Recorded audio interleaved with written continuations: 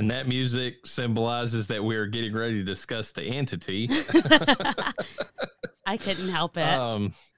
Yeah, I mean, I'll get to that. They actually gave that a phrase for what that was.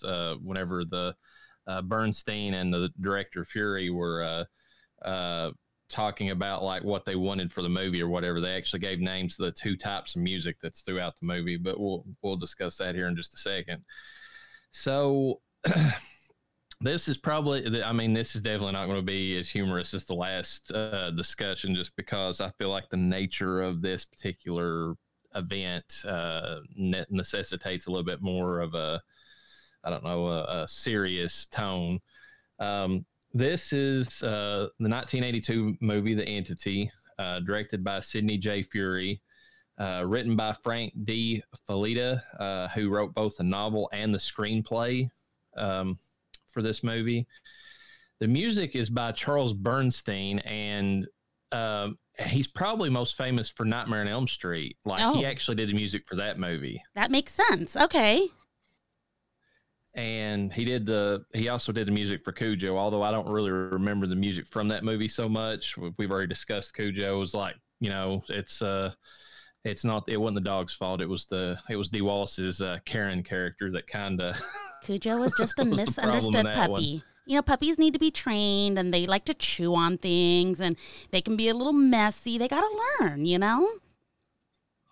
Yeah, they need to learn not to eat little children, but that's besides the point. So, Nightmare on Elm Street is probably like one of my favorite like soundtracks from like a horror movie. I just think that they did such a good job with the music in that. I mean, you get that 1-2, Freddy's coming for you, and all that, and all the little it's a creepy but like lullaby type music throughout that movie, and I think it's great. Yeah, it keeps the momentum going though, because there is no mood lighteners in the soundtrack for Freddy Krueger. No, not at all. The funny thing about this movie is that when Bernstein came to it, the music that he gave to this movie was actually Fury had already came up with the idea for it. Like he said, okay, I want two pieces, and I'm going to title them High Dread and the Thrasher. And he says whenever the attacks are happening, I want the Thrasher, and whenever the other parts of the movie building up to that, I want the High Dread. And Bernstein listened to that, and he's like, okay, I know what you're asking for. And that's why you got that high pitched whining sound, almost like you're next to an electrical line or something that leads up into the attacks. And the music you just played is the music that's, during the attacks. So that's the thrasher part of it, like whenever it's to symbolize the brutality of it. I think he did a pretty good job matching up what Fury wanted, to be honest with you.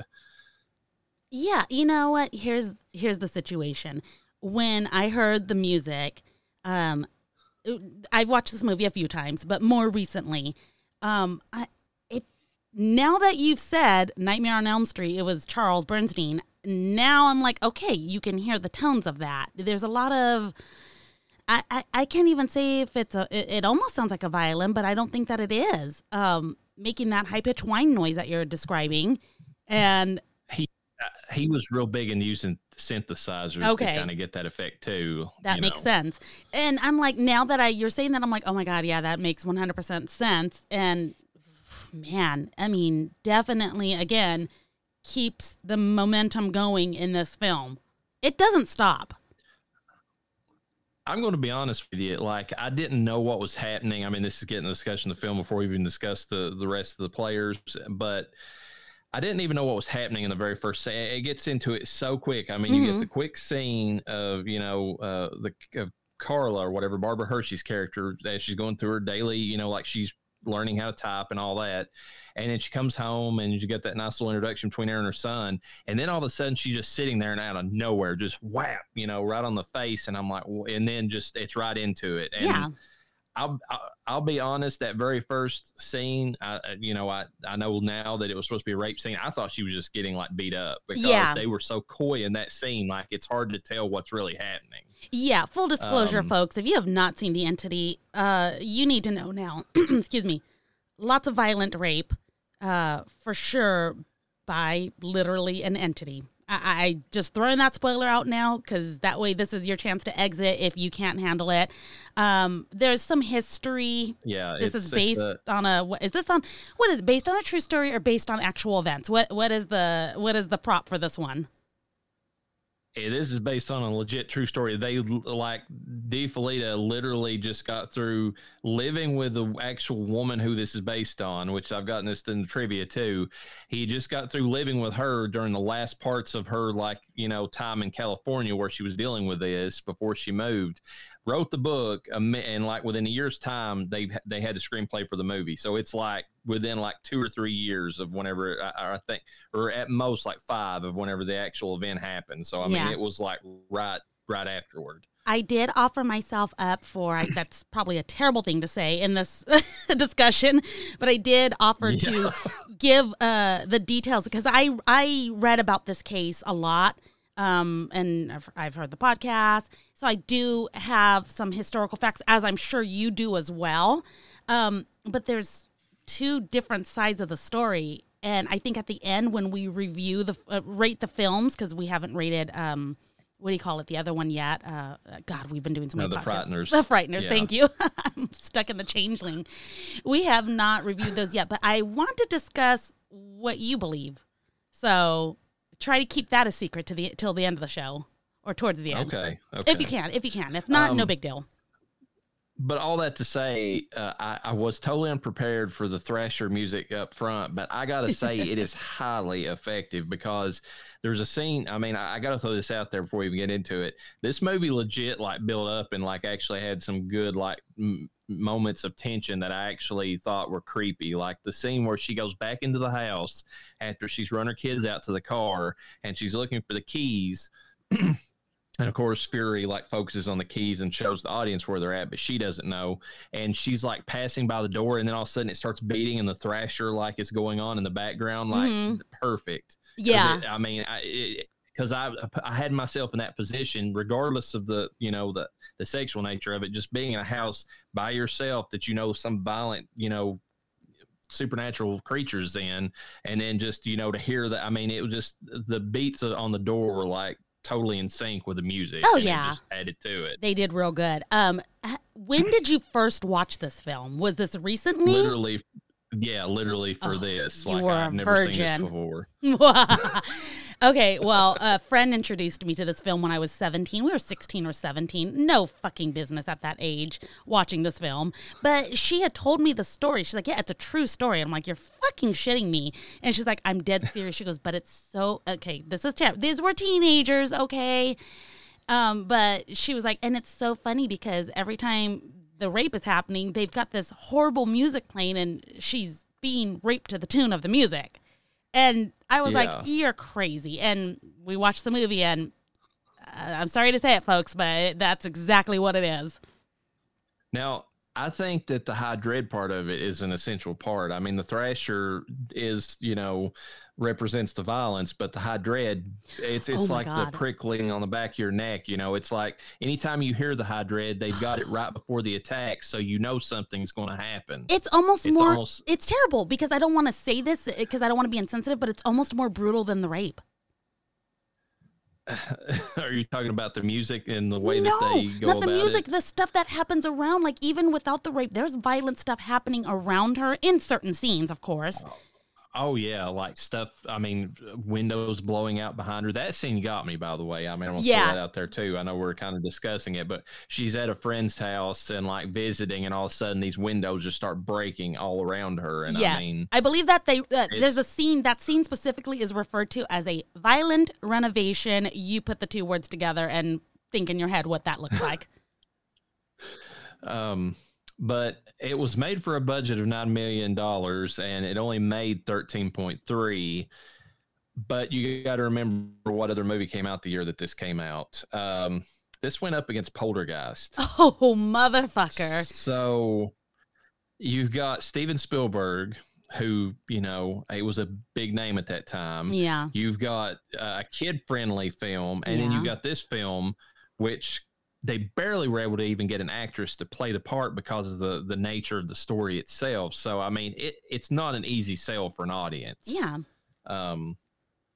But I got to say, between the two films, I mean, as an adult, like this one totally blows Poltergeist out of the water as far as the scares. I'm just going to throw it out there. It does. And it's, I will say it already. It's underrated for sure. It's very underrated. So we have, for the principal players, we've got Barbara Hershey playing Carla Moran. She's the mother. Spoiler alert, she is the rape victim. We've already discussed that. And I mean, she's a survivor. I mean, we get to the end of the movie, these attacks, I mean, they eventually ended, but it was a long time afterward, like the real life person. So, she was actually, Barbara Hershey's been in some recent films. The Manor, which is a 2021 horror film. She was in that. She was in Black Swan, which was actually a really creepy and good movie. Have you ever saw that with Natalie Portman? Bits and pieces of it. I have not watched really it in its entirety. It's more like psychosis, but like the way they blend the psychosis into it, it almost adds a supernatural element to it. Yeah. She was in this movie that a lot of, I mean, I know what it is, but I mean, it's underrated too. A movie called Falling Down that has Michael Douglas in it. That's the one where he's got like the buzz cut and he's got the big, thick, like black glasses or whatever. And he's just like, he's trying to go visit his daughter. Like along the way, he gets robbed and then he gets like, all this other stuff happens to him and he just breaks down and he goes and gets a pair of Uzis somewhere and he just starts laying waste to everybody because he just lost it. Ooh, I have not seen that. It's one of the big time. I mean, like it's a cult favorite movie. I mean, of a lot of people. So pretty interesting one. Barbara Hershey was in Insidious. Since we already talked about it, you thought it was sinister. She was in Insidious 1, Chapter 2, and The Last Key. She was in all three of them. See, those are movies I have actually seen. And she was actually in the Damien TV show, which is based upon The Omen, which we previously discussed in the first season. Ron Silver plays Phil Schneiderman, the psychiatrist, skeptic, asshole, and he was giving me extreme Bradley Cooper vibes in this movie. I don't know. It's the way he talked and just the way I mean, if you've seen Bradley Cooper with a beard, this guy kind of reminded me of like an 80s version of him or something. It was weird. But Ron Silver was in Time Cop, The Arrival, Mr. Saturday Night, Oh God, You Devil, and Shadow Zone Undead Express, which is the TV movie. But something I heard about him on the commentary about this movie that I thought was interesting, he became like a big time conservative, like later on in life, and actually got into politics, and he actually campaigned with George W. Bush. Wow. Like he was one of his like people that helped him campaign. That's crazy. But I have not seen any of those movies he's been in. You've not seen Time Cop at all with Nope. Van Damme and okay. It's I don't watch good movies, Reverend. To check out. We have David Labiosa who plays Billy. Yeah, well, I know, given the nature of this film, who plays the protective older son. He hadn't really done much TV acting or any acting at all before this movie. They actually he was very lucky to get into this movie based upon like his acting credits, but he was and he's done a ton of TV stuff, but he was in Bulletproof with Adam Sandler, and I believe it was Damon Wayans or whatever. Damon Wayans, I believe was too in that one.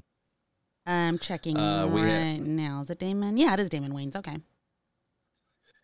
We have Margaret Bly playing Cindy Nash. She's the friend of Carla's and wife to an overbearing jerk. And let's just pause and discuss this. Like, her husband was an asshole in this movie, like straight up. I mean, her friend comes over and like she's got all these kids, and like he doesn't even want them to stay the friggin' night. He's pissed off they stayed the night at his house.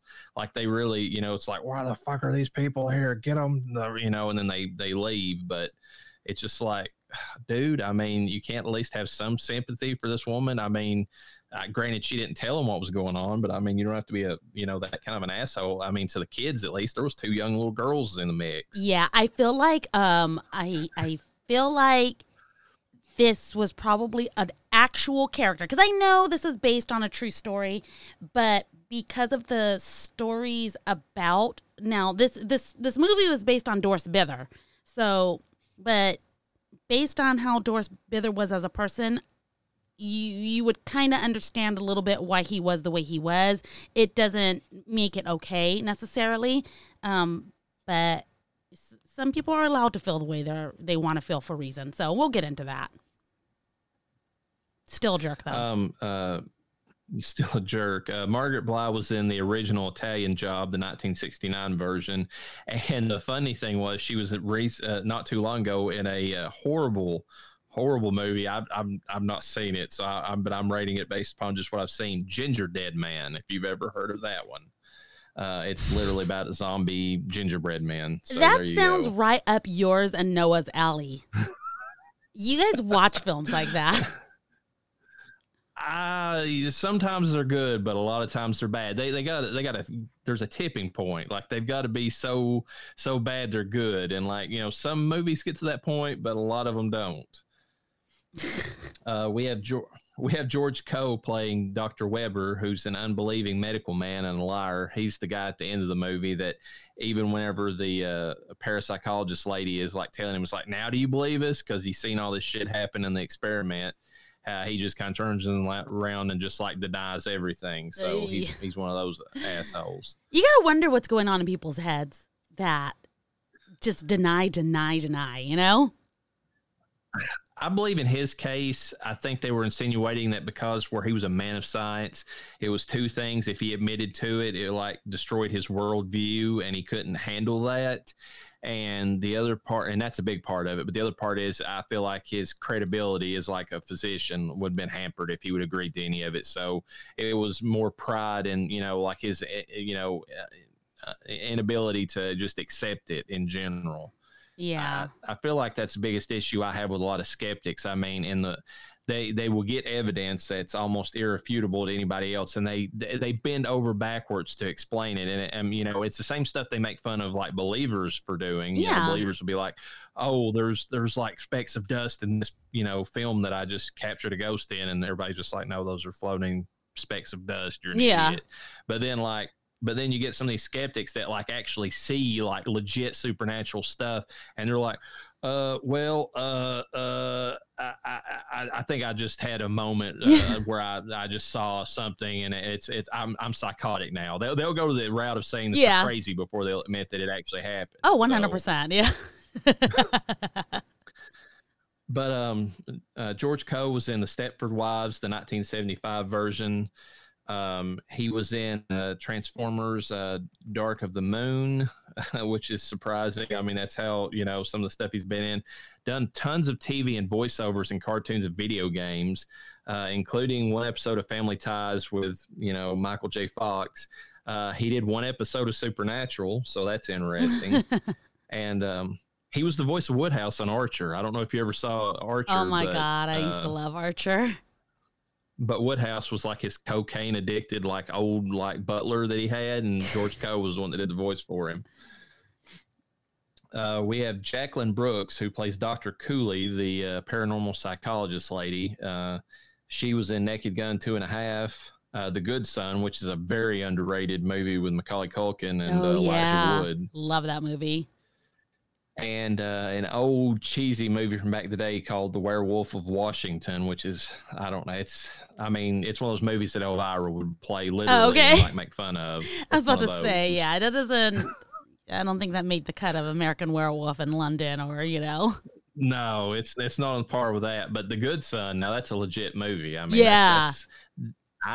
When we get to like the Human Evil series or whatever, the season where we talk about just like, regular people that are just evil, that's going to be one of them. It has to be. When bad people go bad, y'all. We have Alex Rocco playing Jerry Anderson, Carla's boyfriend, and he's just a total wimp. Like he gets one supernatural experience and he pieces out. I mean, would you not? if you love this woman as much as he claimed he did, then no. I mean, you would try to stay with her and figure it out. That's the thing that pissed me off about him as a person. It's like he kept telling her, he's like, "Oh, baby, I'm just as soon as he kept giving her excuses. He's like, I got to get this job done. As soon as I am, I'll be ready to settle down." And then he supposedly is ready, and then she has an attack, and then he's just like, "Okay, you're too much baggage. I can't deal with this." I don't know, she's man. at her she's at her bottom of the barrel at that moment too. It's like she is just, it's ridiculous. He was in The Godfather, The Wedding Planner, which you've discussed earlier. It's not the wedding singer, but the planner. So you said that was he was pretty good. Smoking Aces, Ready or Not, which is, I really like Ready or Not. That is a good recent horror film, and he's done tons of TV. Ready or Not was the one with the wedding night, right? Yeah, where she goes to the family, her husband's family's house, and then they lock them in there, and they start playing this game of like hide and seek. But it's like basically they'll kill you if they find you. That's definitely a human horror contender. It is, but it's got supernatural elements. There's like a demonic pact going on in the background. So I don't know. It's that one's kind of a in between. We have finish out the cast. We have Richard Brestoff playing Gene Kraft, who's one of the paranormal researchers, and then we have Michael Aldridge playing George Nash, which is the other one. They're the two college students that she meets in the bookstore. Yes, and full disclosure, I just need to put it out here. I am not going to be mature at all in this. I keep hearing breast and labia, and I'm over here chuckling. It's supposed to be serious. I am sorry, y'all. I can't. Okay, it's how I cope. Well, I mean, I mean, if you gotta laugh it off, that's fine, because it is a pretty serious subject. It is real. Yeah. It's going to get deep, y'all. So the synopsis of this movie, it's based on a true story. Like we said, a single mother with two little girls and a teenage son becomes the target of an invisible entity, physically attacked and raped. Carla seeks assistance from a medical professional, only to be gaslit and repeatedly told she's crazy. After having many witnesses to the paranormal activity and at her wit's end, she seeks the assistance of paranormal researchers at a local college to hopefully rid herself of the evil that has attached itself to her. Windows explode, bolts of electricity fly, and the battle for one woman's own sense of peace and body autonomy is fought. And that's basically, the gist of the movie. Do you want to discuss the lore right now, or do you want to, I think I think it's a good time because, there's one, because I'm afraid that what I discuss will kind of sway what people think about the movie, whether or not they believe her or not. Should I save it for the end? Yeah, you can save it for the end. Okay. We can save it for after the trivia and, all that. So that's perfect. So just discussing the movie, I mean, the story, what did you feel about the story? Did it work for you? Was it, the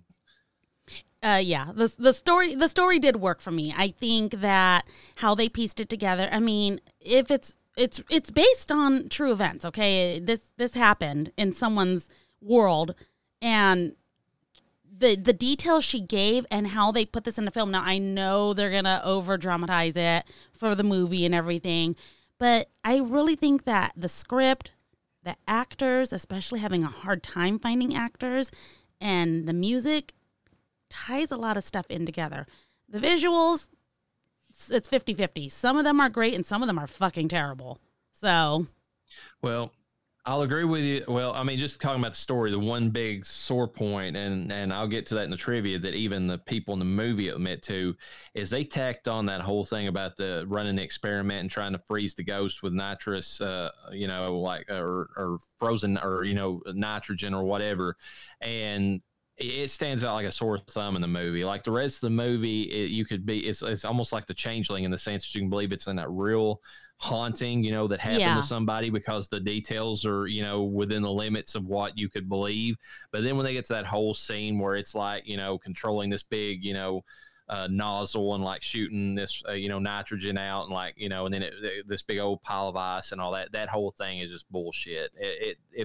if they would have redid that, I think that would have improved the end of the movie, I think. And funny that you mentioned that. That is actually one of my favorite scenes of the movies, but I'll tell you why. I will stand up for myself because I had read, again, I had studied this a few times. It's come across my head a few times.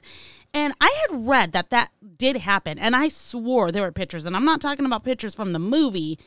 I had sworn I had read that study actually did happen. And there was a picture similar, not nearly as creepy as the one that they tried to portray in the movie.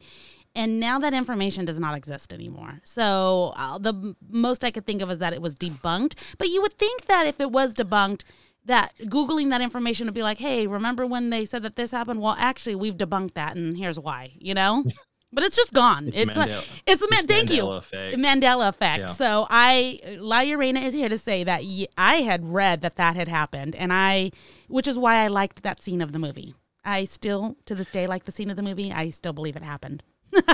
Well, the one thing I'll say for the scene is that it does have a lot of good tension to it. The score is just like the rest of the movie is great. I mean, Charles Bernstein, honestly, is the only person that likes that section of the movie of the people that made it, just because it gave him more things he could do, you know, with the music than what he'd been previously doing in the film.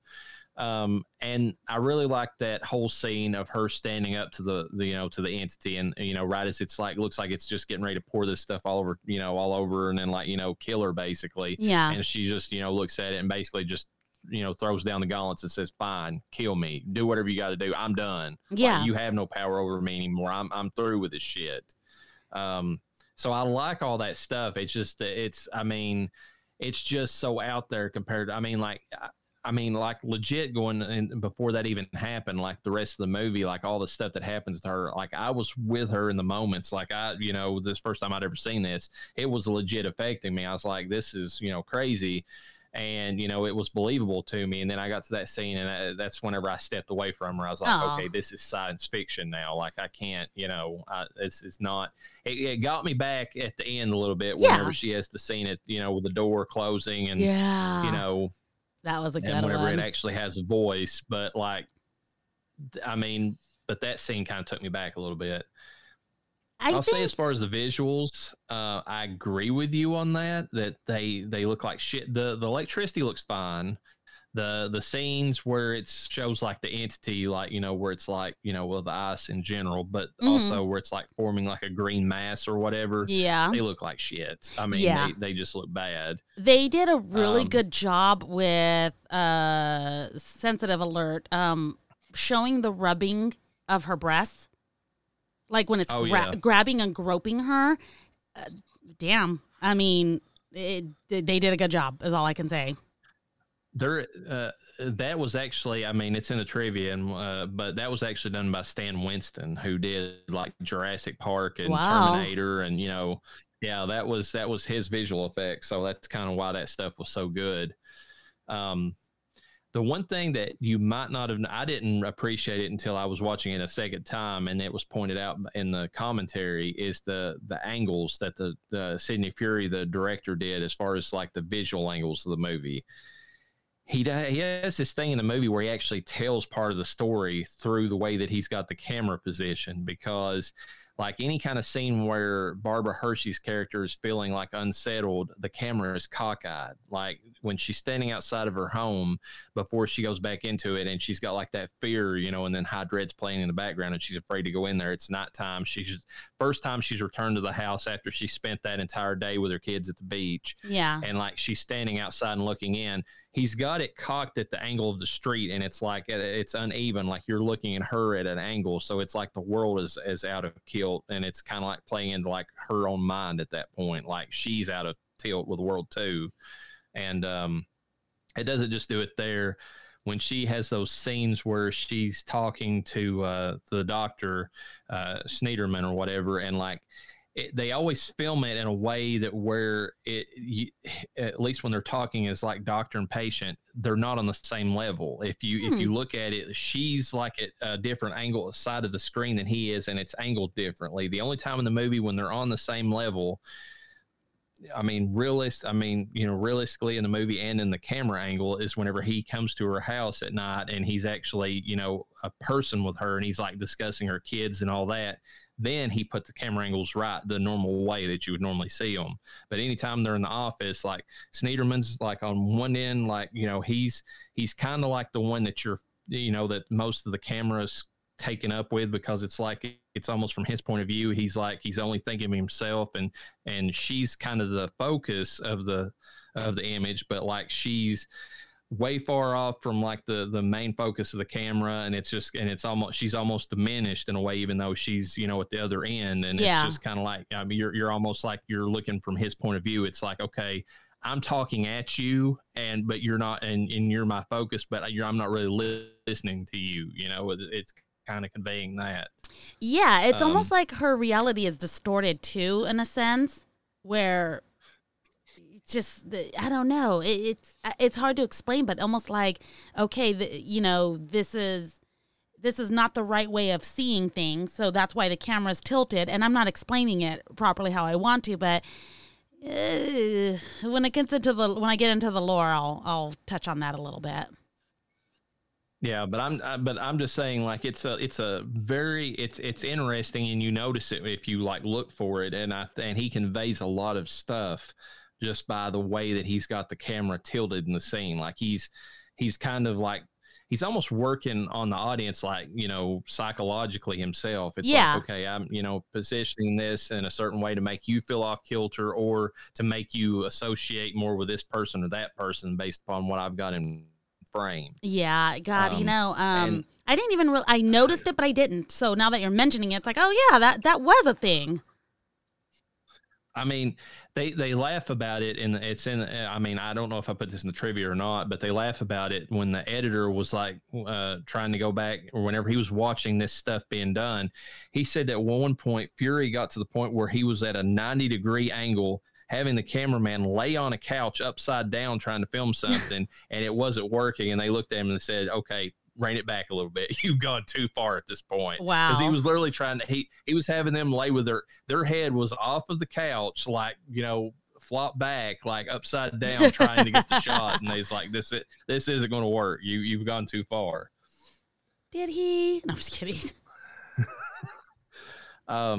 Now, I mean, so we've talked about the visuals, talked about the story a little bit, music.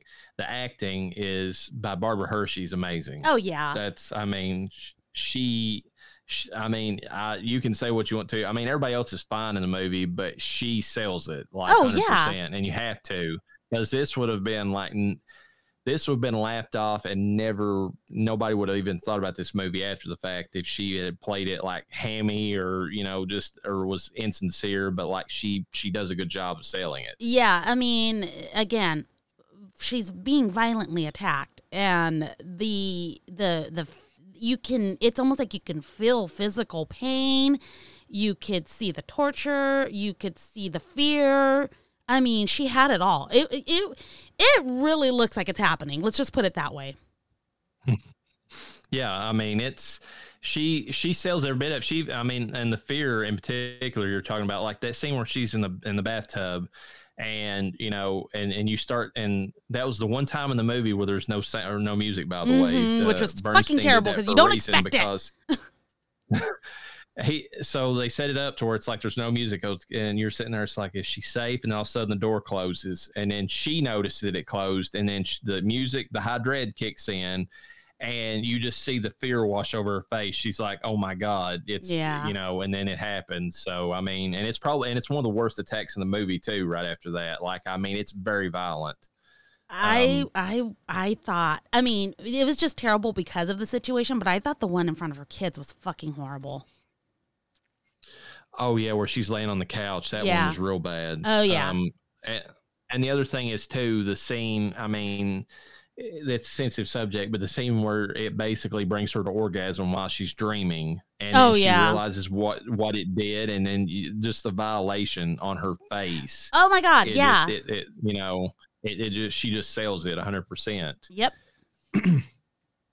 I want to say something too about this movie, because before we get to anything else, this movie is like, anybody who's making a woke feminist empowerment movie nowadays should go back and watch this and study it, because it's the perfect way that you have female empowerment without making the rest of the characters in the the movie or the show or whatever it is look like total idiots just to hold up your female protagonist. Because I mean, yeah, the doctors are jerks, but they're competent in what they're doing. It's just their failure is that they don't know how to be empathetic and listen to her and like actually be there for her. But but that doesn't mean that they're these idiots or whatever. They're scientifically and as far as like medically, they're legit. It's just that they're not like doing what they need. Their one failing is they're not listening to her. They're not listening. And even if they thought she was crazy, okay, cool, she's crazy. How are you going to help her? Because there's not much. I mean, I think, did they give medication? I don't know if I saw that one time in this or if I'm mixing that with another film. They were trying to give her medication. Sneederman was, I mean, there are scenes where he legit is, you can see that he cares. I mean, he said, Silverman sells, or Ron Silver sells the empathy, I mean, to a certain extent, because like whenever he sees that, he thinks that she's going to go down this path where these charlatans, these parapsychologists are going to, maybe make her psychosis worse, because that's what he still thinks it is. Yeah. Like he legit has concern for her. But I mean, but what I'm saying is just like, she is still strong despite the fact that everybody else in the movie is, I mean, they have their failings, but they're not like, I'm going to reference Thor. Like, he is made to look like a total idiot in his own movie, just so that Natalie Portman is made in the newest, Love and Thunder, just so that she is like a more empowered female Thor. And you don't need that. I mean, actually the female is stronger if she's, still competent and able to stand side by side a man, the man who can do his job the right way. Yeah. And I've heard that the new Predator movie actually does a good job of that. That new one, Prey, I believe, on Hulu, is actually it does a good job of not making the males like just total idiots. Like they might disqualify the female just based upon their assumptions, but that doesn't mean that they're they're just right off the bat like, well, she's automatically perfect at hunting and they suck, or whatever, that, which is, I mean, I always relate Star Wars to that. Everybody in the movie had to suck compared to Rey for her to be like the one, basically. And it's just like, you don't have to do that. Yeah. I mean, you shouldn't have to emasculate a man to empower a woman. Female empowerment can exist on its own, believe it or not. I always go back to like Ripley in the Aliens movies. We always, Ripley. I mean, she stood up and she did what she needed to do. And the guys in the movie, they were competent too. It's just that, she was the survivor. She knew, I mean, she was stronger at the, survival part of it. And I mean, but they didn't have to, take away from them to make her stand out. And she didn't need her tits to stand out either. Well, and I've seen previews of the new She-Hulk, and they're doing that same shit with that. They're making that Mark Ruffalo Hulk. He's got, I mean, even whenever he does like, his hand clap thing or thunderclap that they've not really shown in any of the movies prior, where he slaps his hands together and creates like a sonic boom. Like, hers is stronger than his. Like, they have to go that route, and I'm just like, really? There's a lot of anger in tiny women, okay? She is a tiny woman. She might be a Hulk, but inside, she's a little tiny woman. But anyways, do you want to go on to the trivia, and then you can kind of discuss like the real quote unquote story or whatever, so we can, kind of get an alternate perspective versus the one in the movie? Yeah. Are you going to go through the trivia first, or do you want me to go into the lore? I guess you can go through the lore first, because the trivia, I mean, actually brings up some of that. So okay, so my information comes from Ranker and from Wikipedia. I mean, why not? Wikipedia kind of breaks it down pretty basic, but Ranker is a little more empathetic in terms of, it just kind of breaks down, hey, this is who she was. She was sexually assaulted and tormented by an unseen force. So that's basically how they describe her. They said the haunting of Doris Bither was a true nightmare scenario. She was being raped and her children were being assaulted. Now, when they say assaulted, the children were kind of being slapped around, thrown against walls, things like that. Okay. I'm glad you specified. Yes, I had to specify because I had not heard. I had heard about her son getting hurt pretty badly. I had not heard about the other kids.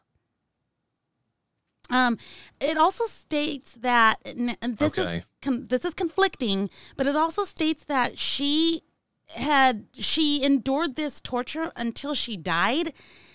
And in the movie, it's a little conflicting. It's like, oh, it kind of happens here and there. And then I had read in another article that it had stopped after she kind of moved. I don't know. She had to move a few times, and it had finally stopped. So She moved like 5 times. Yes. Yeah. So I had not heard that she had to endure this until she died. So this is kind of news to me.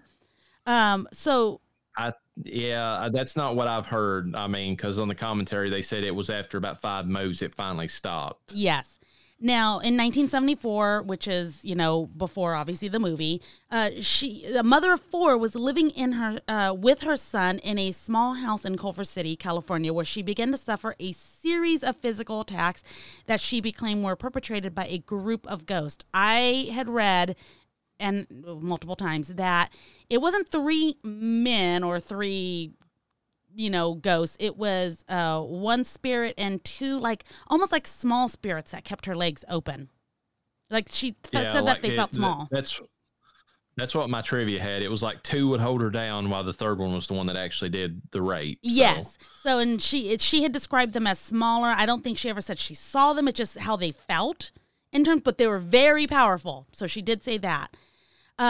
Okay, so it says, this may seem far-fetched, but the concept of spectral rape, which is first time hearing that from me, goes back to the time of ancient Greek literature, and modern scientists have tied this phenomenon to sleep paralysis. Sleep paralysis affects 20% of the population. I mean, we've experienced that. Not to this degree, but... and sometimes occurs when a person wakes up before finishing their REM cycle. But Bither was experiencing this. Sometimes what she was experiencing was much more terrifying. And as we see in the movie, not even close to being asleep by any means. Unless you're trying to claim she was narcoleptic on top of it, which is an extreme jump. I mean, that's the only way you could even claim that. Yeah. Let me see. While she was alive, Bither claimed that she wasn't just attacked by 1, but 3 different entities, which we did explain, on a regular basis. 2 of them, she claimed, were small creatures that would hold her down, while the largest of the entities would be the one who raped her.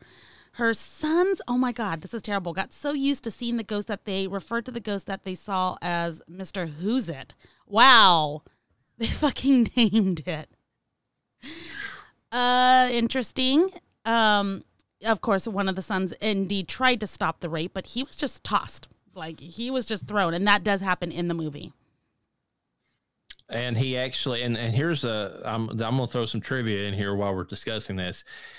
The son broke his hand, or in real life, whenever he was thrown back, the actor who played her son in this movie actually broke his hand when he was thrown back in the scene. Damn. Kind of strange. That's fucking creepy.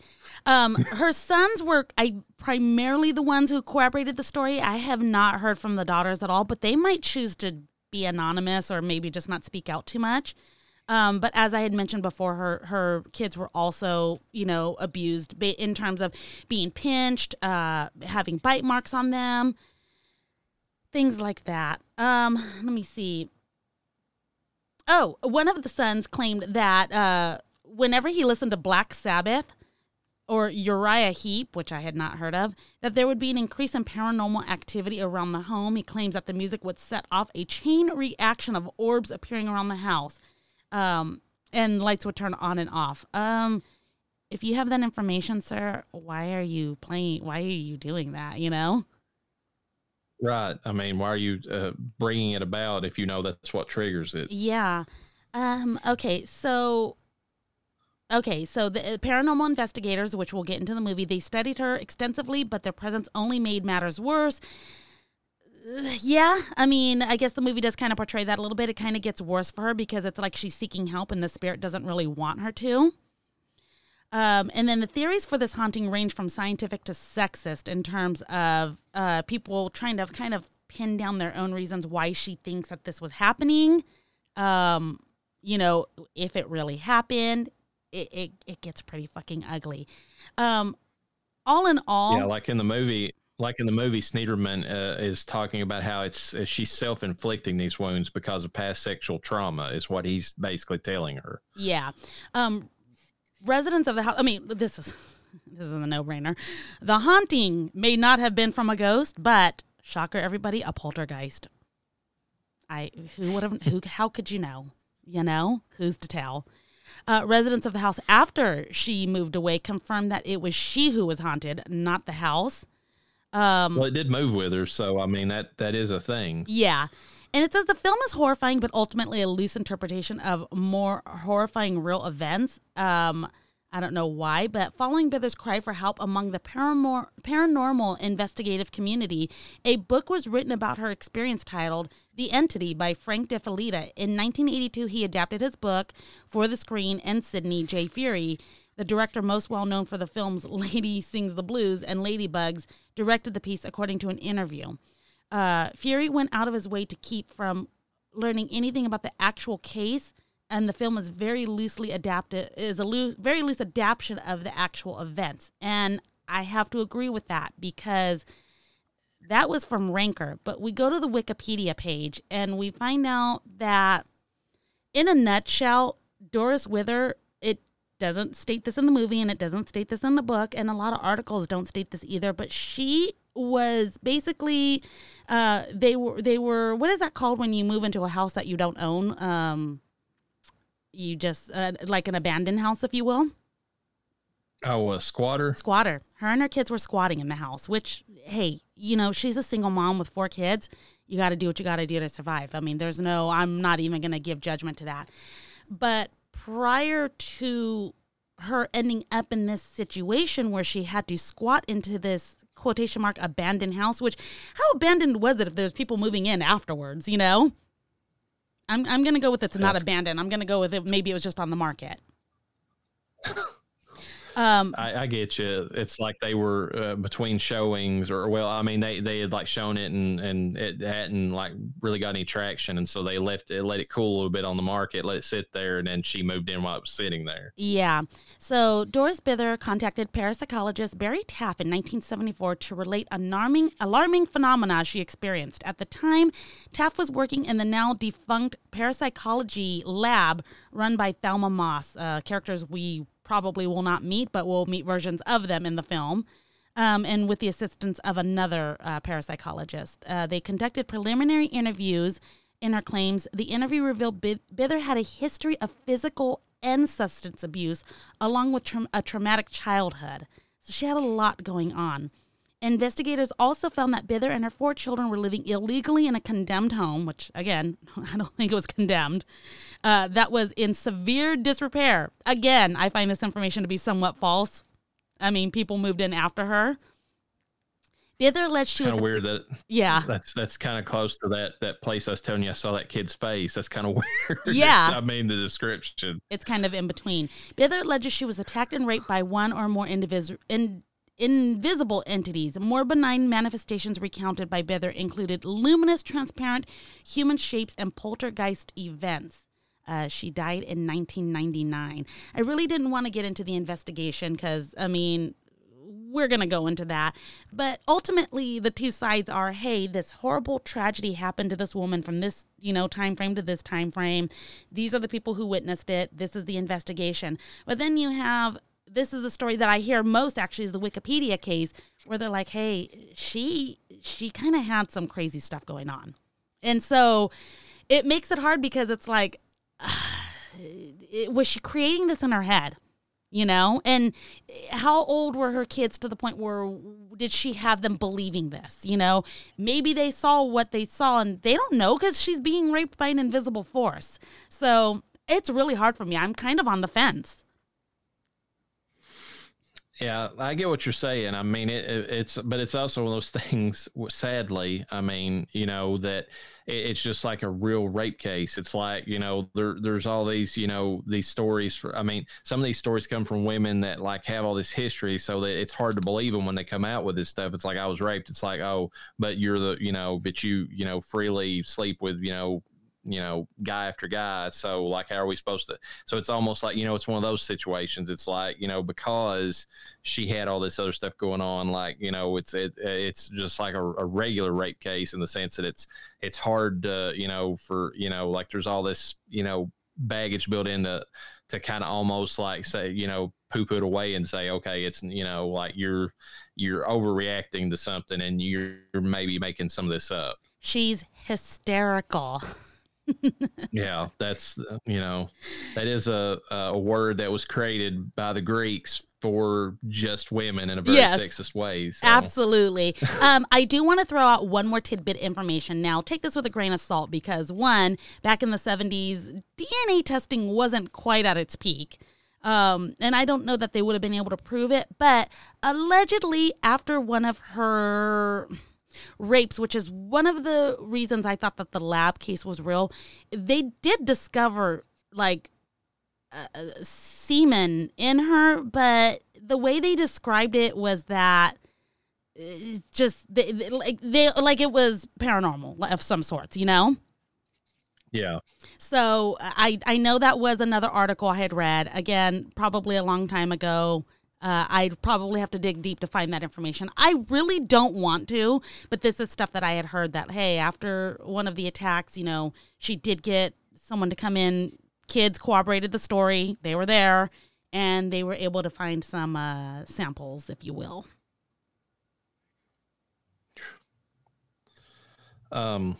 Yeah, I don't know. It's one of those hard, cases that's tough to judge because it's just like we were discussing with the Changeling. I mean, everything that the guy who, the story that the Changeling is based on said happened to him. It happened to him while he was by himself. So how are we supposed to believe that he was legit? You know what I'm saying? It's like, there's no, the only thing is that like this, perhaps more so than the Changeling has like more people to try to, vouch for it. Even if, like you said, they're also, there's some bias built in there because they're like people close to her. So, yeah, it's tough. Like, anytime you've got one of these things going on, and it just kind of depends upon how skeptical you are about that sort of thing. Yeah. As far as I know too, I have not heard in my research of looking into this about Doris trying to gain any kind of fame or monetary compensation for this whatsoever. And so that leads me more on the other side of, hey, either she had some messed up stuff going on and she really did truly believe this, or this really happened and she just wanted it to stop. Yeah, that you're right. That lends a lot of credence to the story just because of the fact that she wasn't trying to, seek it. It was De Fileta that actually came out and, wrote about it, but she didn't really have much to say about it one way or the other. She actually cut ties with him just as soon as she moved to Texas, which is like, I think the first place she moved to, maybe right after she moved from California. Yeah. So anyways, either way, I feel bad for her, regardless of whether she was crazy, like she was called so many freaking times, or whether this was legit something that happened to her, Yeah, either way, she was suffering. And and she never got any help. It just did eventually stopped one way or the other. At least we thought it stopped or had slowed down.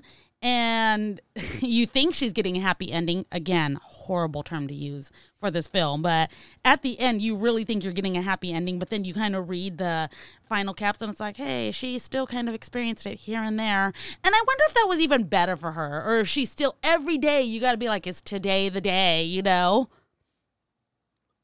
Yeah, the only thing that the movie does give you hope for is that now she has got hope. Like she's regardless of what happens, she's not going to give into it.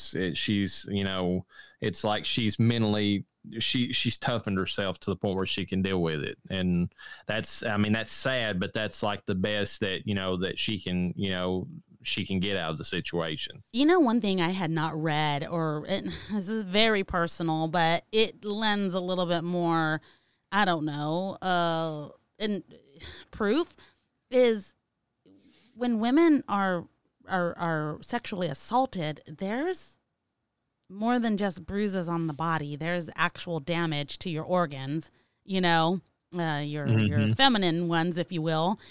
And other than finding a little bit of semen, any signs of trauma, you know? So they did or they didn't? I have not read that about other than them saying, yeah, we found some strange semen, you know, which ill. But I mean, like, was there other signs, or was there any ripping, tearing? Was there lubrication involved? Because ectoplasm, I mean, I hate to make a joke. I'm not trying to, but like, it seems like it would be a dry situation, if you get what I'm saying, you know? Yeah. So I don't know. It's a lot. It's a lot to take in, you know? God, I keep the innuendos, I swear. You can't get away from them. I can't, yeah. I guess before I get into the trivia, one thing I did think about, just because it's getting dark here and looking at the lamp here, the lighting in this, especially the nighttime scenes, I actually loved in this movie just because it was all natural lighting, and it like, I don't know, it gave it like a real feel to it. Like, you know, it's like just the, you know, the lamps and the soft lighting and all that. It helped.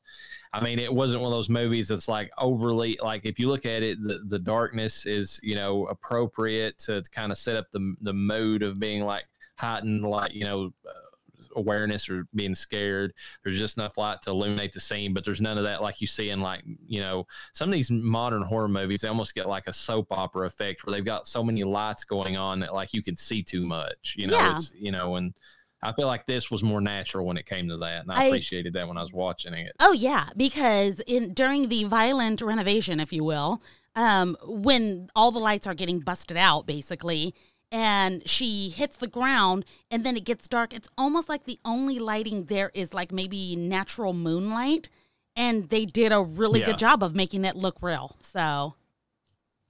Yeah, and it just adds to the creepiness of it, because I mean, if you're going to put yourself in that situation, it's got to be like legit lighting, and unless you're doing some kind of weird thing, I mean, you know, extra thing like they did in Donnie Darko, where they specifically wanted his face to light up from the bottom so that it kind of, you know, gave you that hint that he was like in his own mind, or, you know, or whatever. I mean, unless you're going for that type of effect, having too much lighting actually ruins the atmosphere that you're trying to set up in a horror movie. It gave just enough lighting, which I also think was, I again hate to say this, but it's the only way I can word it, kept it a little bit more classy, because you know what's happening. We don't need to see the full thing to know that something terrible is happening to her. It shows literally just enough without overdoing it. Yeah, I agree with that entirely. Like they cut away just enough to be able to not, because I'll be honest with you, like rape scenes in movies are like I hate. I mean, like I will legit. I mean, if we have to watch it for a future season, like The Hills Have Eyes and stuff like that, or, you know, The Last House on the Left, fine, but I hate those movies to go back even and try to rewatch them, just because I can't stand those scenes, because they linger on it so long. They make it, you know, that much worse than what it is. Yeah. Anyways, and like, you know, and this movie was, I mean, it gave you her plot, but it cut back enough to where you don't have to sit there and, you know, be just, you know, traumatized, you know, yourself by watching it. You know? Yeah. It's just weird because, like I said, we talked about her, you know, her as an actress, and it's like, you're like, okay, it's happening.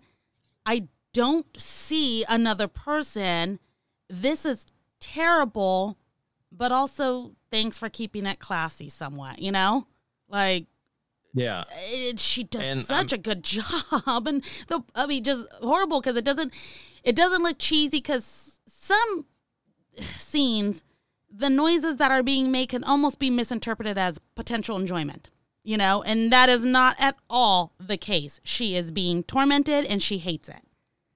Yeah, and even the scene where she does enjoy it, she realizes that it was, you know, what was happening to her to make her enjoy it, and then you just see the revulsion just, you know, hit her face. So that was brutal. So you covered like the first part of this trivia about the real life one, so I'll skip over it. Okay. I do want to say that I said it was the hand that the son broke in both the movie, and then it was actually their arms. Like the actor broke his arm in the scene, and the son in real life broke his arm whenever they were trying to fight, the entity away, off their mom, and then then they got thrown. I wonder if that sent a chill through them, like the son, if and when he found out that information, like, oh my God, Well, there was supernatural stuff that happened around this movie too, just like with the Frighteners, and that's what I was going to start in on here. So, according to the editor of the film, Frank J. Uriosti, the supernatural activity occurred during the editing process. He was originally a skeptic, and he said that he was convinced by the writer, Frank De Felitta, that the phenomena experienced by Doris Bither, actually, the basis for Carla was real. So he when he came to this, like, he was like, I don't know, I don't believe in this shit, and then like once he started talking to Frank and kind of got more of like what actually, like his version of it, at least, it kind of sold him on it a little bit. But he said when they went to a local theater to watch the dailies back, which is, where they capture the film for the day, because they didn't have like, a way to play it back. That's something I didn't even realize till I was watching a recent movie where they were talking about that. And I think it might have been, I was watching Django or something, and Frank Nero, the actor in that, was talking about it. He said back in those days, whenever they played whatever they got on the camera reel, they didn't know what they had until the editor played it later that night. Oh my God. We take for granted how good we actually have it, and we still get shitty editing. Yeah, we still get Marvel movies that's got shit editing in them. But anyways, they took it to the local theater that night, to a little small theater, to kind of, play it back and see how, what they got on footage. And they said when they started up the projector, they heard this horrible sound, and they was like, what the, and Frank was like, what is this? What, or Uriosti was like, saying like, what's going on? And like what they realized was every time they'd turn the projector on, it was one of those movie theaters that had like a big thick curtain that would come in front of the screen, like it would close, and then they would, open up whenever they wanted to show the movie. Well, that thick curtain was ripping on its own from top to bottom every time that they played the movie. And he said that he realized what was happening, and he just looked at him and he said, I'm out. I'm getting out of here for the day. You all can stay if you want to, but I'm not dealing with this shit. So he said that one night while that he had to step out for a phone call with somebody, and he left his two assistant editors into the editing room to kind of, finish up the job. And he told him, he said, stay right here. This is a quick phone call. I'll be right back. Well, when he came back, they were both gone. And he was just like, what in the hell, was happening here? He thought they were just a bunch of, so he calls one of them up, eventually gets a hold of them, and they're at their home at that point. And he's like, so what the hell why did you leave? And they told him, it's like, as soon as you left, one whole wall of the back room of the editing room was covered in flies, just the whole wall. And they said, we saw that and we just got the hell out of there. Yeah. Gross. And then he said that there was another time where the vault that they were keeping the film in, as they were filming it, was being guarded, had like this security guard that was like nearby. Well, they would, like keep it just, propped open or whatever, so they could get in and out. They said that one night while the security guard was on duty, it just slammed shut by itself for no reason. Goddamn. So I think that's kind of crazy that they had, stuff like that happening. And whenever you combine it with the fact that the actor who played her son had, the same kind of problem with a broke arm that her son did, that Doris's did in real life, that's kind of creepy. Yeah, 100%. It is. This is definitely one of those. We haven't had a really good cursed film in a minute, and it's coming back. It's getting there. It's getting close. Yeah. I mean, so Barbara Hershey states that although she's proud of this film, she's never been happy with the part of the film where they conduct the experiment, like I said earlier. And she, now Frank Uriosti and even director Sidney Furie went on to admit that they wished that they'd spent the time to come up with an alternative part of the film for that they felt it was a little too over the top. But at the time they, that's what they had, and they were just, on the budget. So they went ahead and filmed it, but they all wish that they'd kind of just did something different. Well, I mean, and I disagree, because I still stand by that. I like that portion, again, knowing that it didn't really happen, but there's only so many violent renovations, violent rapes, throwing people around that you can do without having something else. Now, yes, could they have thought of something else? Maybe. I thought that for the time, the 1980s, it was kind of genius, because that, I guarantee you, somewhere that was something that somebody had tried before. Like, okay, we're going to freeze this ghost so we could see it if it actually exists, The only thing I can think of, is that they would have had because the best thing out of that scene, and I think they all admitted it, was her standing up to because I was getting ready to, that's another piece of trivia I was getting ready to go into, is her standing up to the ghost, where she, just like I said. So if they would have had a scene where she had just a massive, just like this horrible, like everything was like breaking around her, like, everybody around her was freaked out, like even the parapsychologist, like if it happened in her home or something like that, they could have had that same scene in that setting. And then that would just been her point where she stood up and said, I don't care anymore. I'm done with you. And then they could have had that end scene where she just, grabbing her stuff in the house. She has the one final moment with the spirit, and then she just walks out and that's it. They could have done that, and that would have probably been more natural. Whether or not it would have been, I don't know. It could have been hokey in its own right. It just kind of depends. Yeah. I don't know. I still like it. Hershey says that in the scene where the entity is using the liquid nitrogen to frighten and harass her during the aforementioned experiment, her original delivery of the lines to it, daring it to go ahead and kill her, that she wasn't afraid, was far too dramatic and overdone. She said that the director, Fury, stopped her, said, "You need to redo that. That was bad." Like, he outright told her, it's like, that was bad. And she came back at it, and that's kind of, she's got almost a whisper in the movie, but she admits she's like, she was almost screaming the line originally. Yeah. And she really likes the way that it came out, whenever it was more powerful, even though it was more subdued the way that she did it the second time. Yeah, that's a good director for you. He just outright told her, he's like, "No, that sucks. Redo that. You're terrible."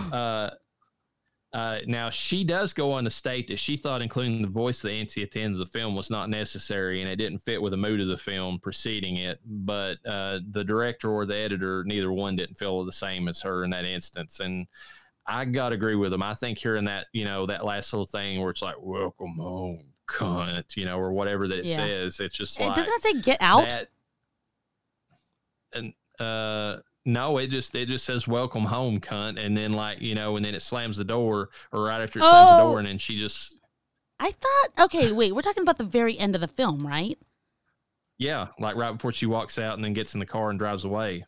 I have a completely different recollection of what I heard. Oh God, it's the Mandela effect.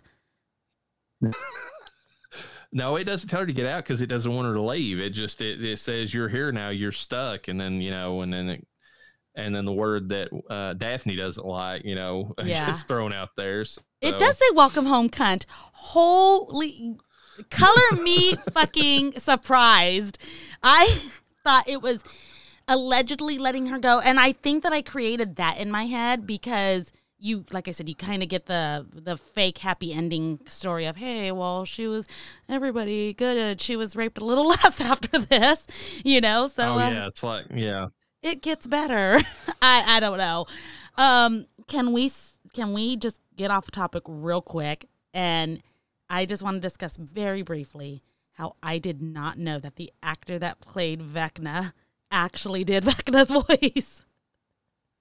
Oh, you didn't know that? I did not. So when you sent me that TikTok, I was like, no fucking way. That's so badass because he's such a frail, skinny guy. And that is the end of that topic. So, Yeah, he look up the Jimmy Fallon episode, folks, if you're trying to figure out what we're talking about. It's like he's talking to the guy who plays Vecna, and he's having him read off these, like, I think one of them was a Britney Spears line or something, like from one of her songs, and just in Vecna's voice, and it's hilarious.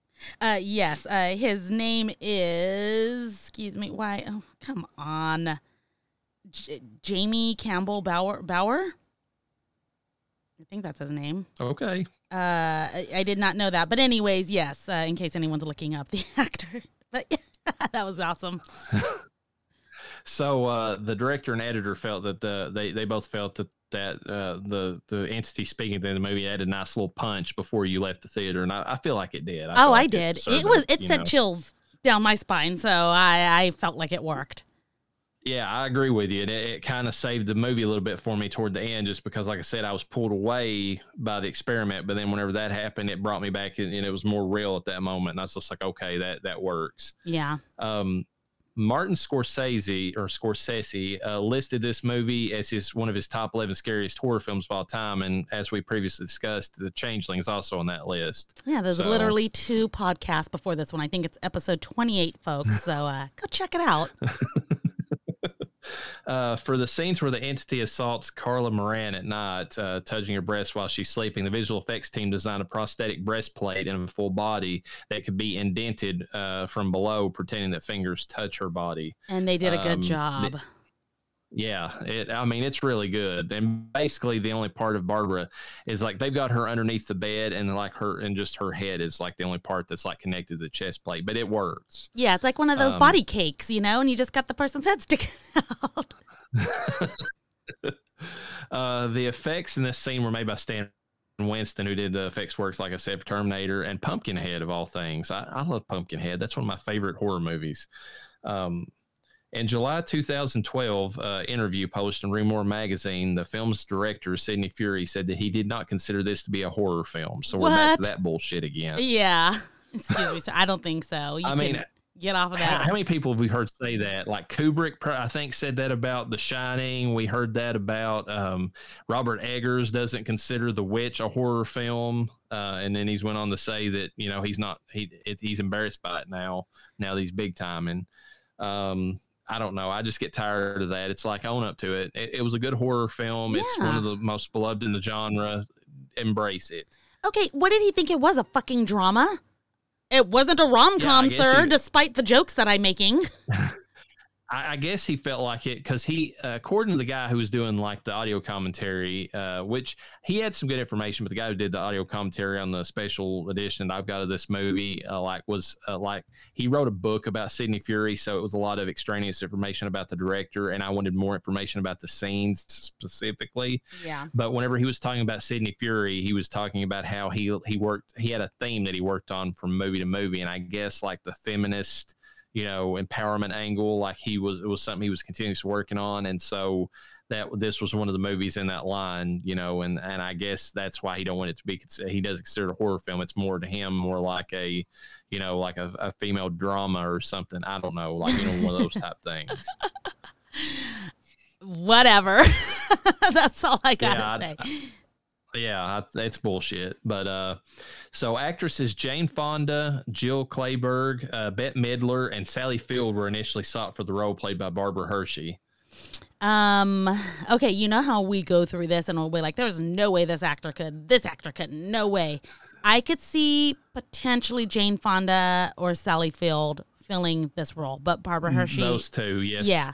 Yeah, I could. Those two would work. Bette Midler, I have no idea how that would have went. No, she's good at other stuff, but not this. But I feel like Sally Field and Jane Fonda played characters that were similar to this one in different ways. So I feel like they could have pulled it off. Yeah. Sally Field definitely has a face for.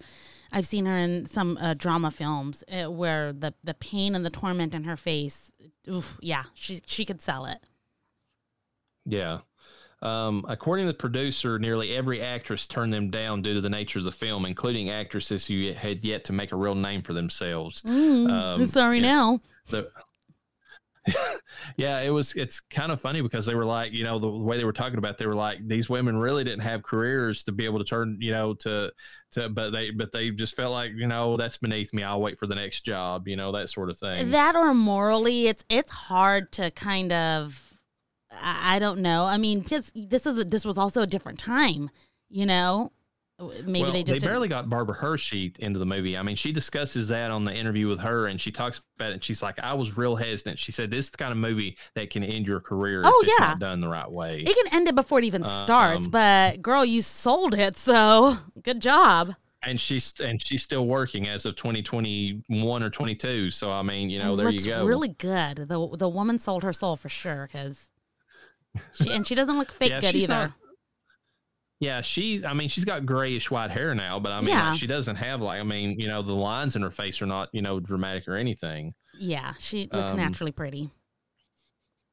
So composer Charles Bernstein's score for this film is actually used in Quentin Tarantino's Inglourious Basterds. So I didn't know that, and I'm going to go back and try to find it now that I know which that it's in that movie. 100% where I got this sound right here. It is from the Inglourious Basterds soundtrack.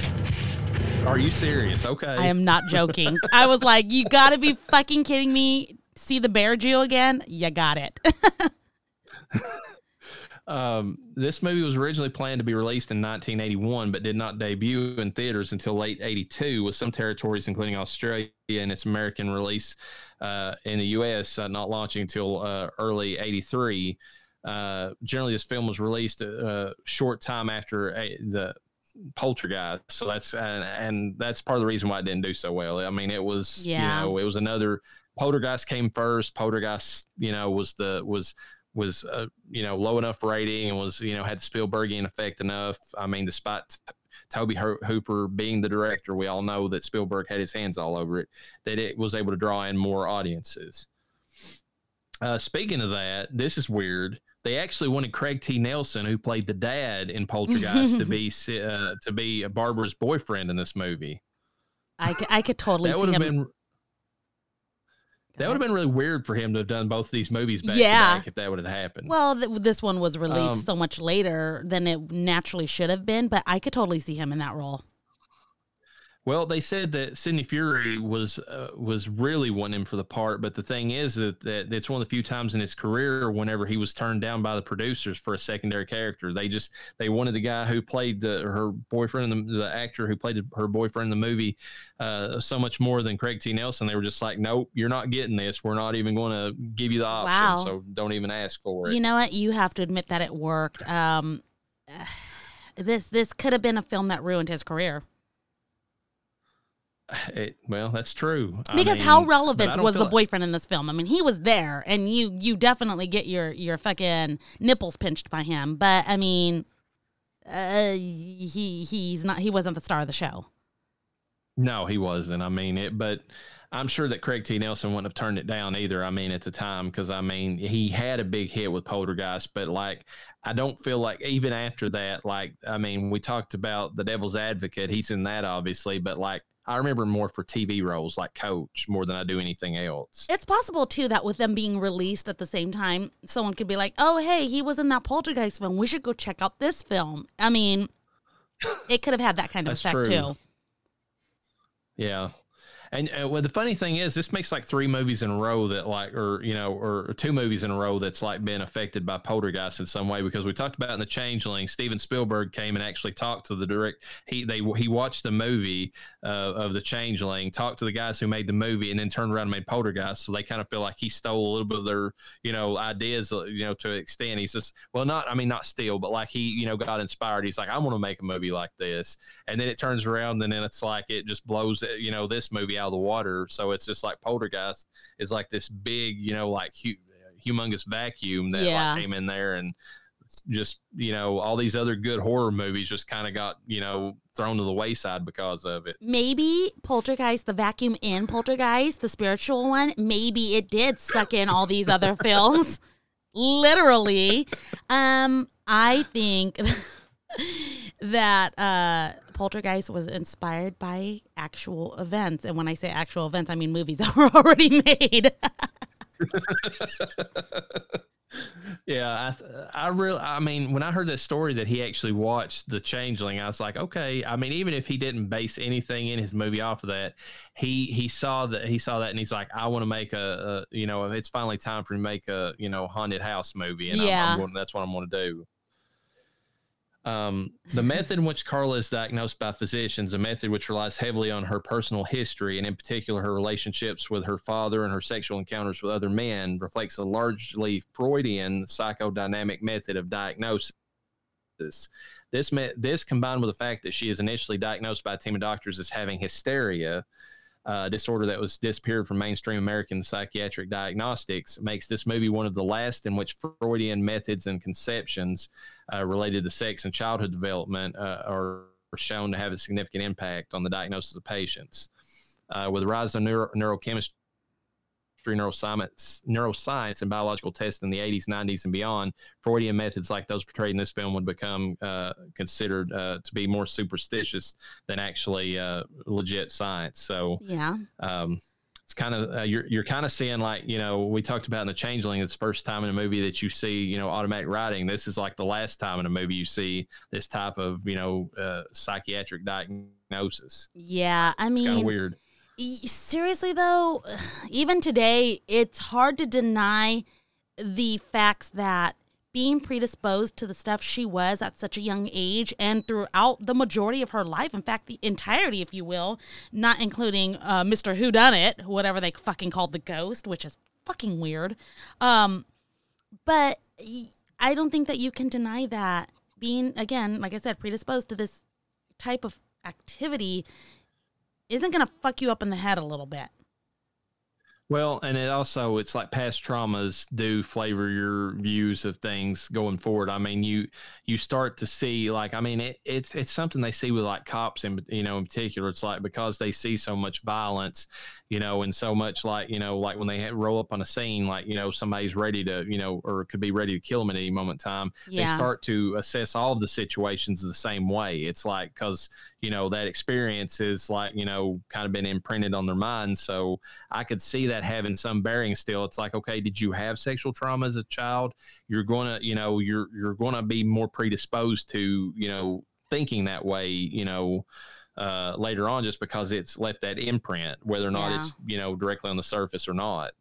Yeah, it's sad, but man, again, it will fuck you up. I don't know how else to say it, This poor woman she had really been through it prior to this, situation. And then at what point did these people think that she's just crying out for attention, Yeah, and that's the worst part for me watching this movie, but they do a good job of showing, is just the fact that, she legit just wants, like, if nothing else, somebody to believe in her, that she, and then, like, she goes through most of the movie not even getting that. It's just like, okay, she's, I mean, not only is she going through this, whether or not it's her own, actually her or not, it's just that she doesn't have anybody really on her side other than her kids at that point. And, and the kids are not enough. I mean, she needs another adult to kind of just agree with her and say, okay, you clearly have something going on. We need to fix this. Yeah. That didn't exist back in those days, though, Oh, yeah. And I don't even know for sure that it exists today. People always talk about it, mental health specifically. I don't really see a lot being done. A lot more is being done than in the past, but I just don't know that the effort is really there. I don't think there's really any heart into it, I sadly feel like now, like, it's went the opposite way. It's like, what pills can we throw at you and get you to shut up? It's like, it's because the therapy part of it is kind of like, moved to less of a, use than what the actual pharmaceutical side of it is. Not to say the pharmaceuticals don't work, but I mean, there's a lot of outstanding, medical documentation that you have better outcomes with the therapy and the medicine used in tandem versus, just one or the other. Medicine used by itself. I was going to say, I have heard amazing stories of people that were able to overcome a lot and not be numbed by medication, but it actually fixing the chemistry in their body, their brains or whatnot, and actually helping. And that's, nice to hear when it's used properly,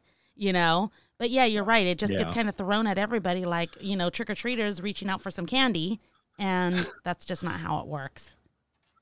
No, sadly. I mean, and even the people who are investigating like the use of psychedelics to kind of help with PTSD and some of the things like that, which are similar to what, I mean, you could basically say that Doris had PTSD. Even, Yeah. I mean, regardless, I mean, either from her youth or, what happened to her then, or, what was actually happening or did not happen, whatever at the time that she was being attacked. But she had PTSD, and it's like, you get caught in that cycle of PTSD and it's hard to break, but they're seeing some benefit from like psychedelics and be able to break that like pattern build up in the mind that feeds back into all that stuff. But you have to have, even that has to be administered in a safe situation where you have somebody watching out for you, Yeah. A whole dream sequence where Carla was forced to have incestuous thoughts about her son by the entity was dropped from the movie by director Sidney Furie because it was too sexually controversial at the time. This was despite the fact that there was a recent release movie by Bernardo Bertolucci, Luna is the name of the film, which examined a mother-son relationship and also came from the same 20th Century Fox studio. I'm glad that he dropped that. Yeah, I felt same. like that was way too out there. Yeah, I mean, there was already a lot going on in this film. Could you imagine the torture of that? She already had the unwilling orgasm, which is again that was a hard scene. The after effects of it, Now she's got to think about her kid. Yeah, I read that and I'm just like, okay, that needed to be removed, and I'm glad they did. That made for a better movie.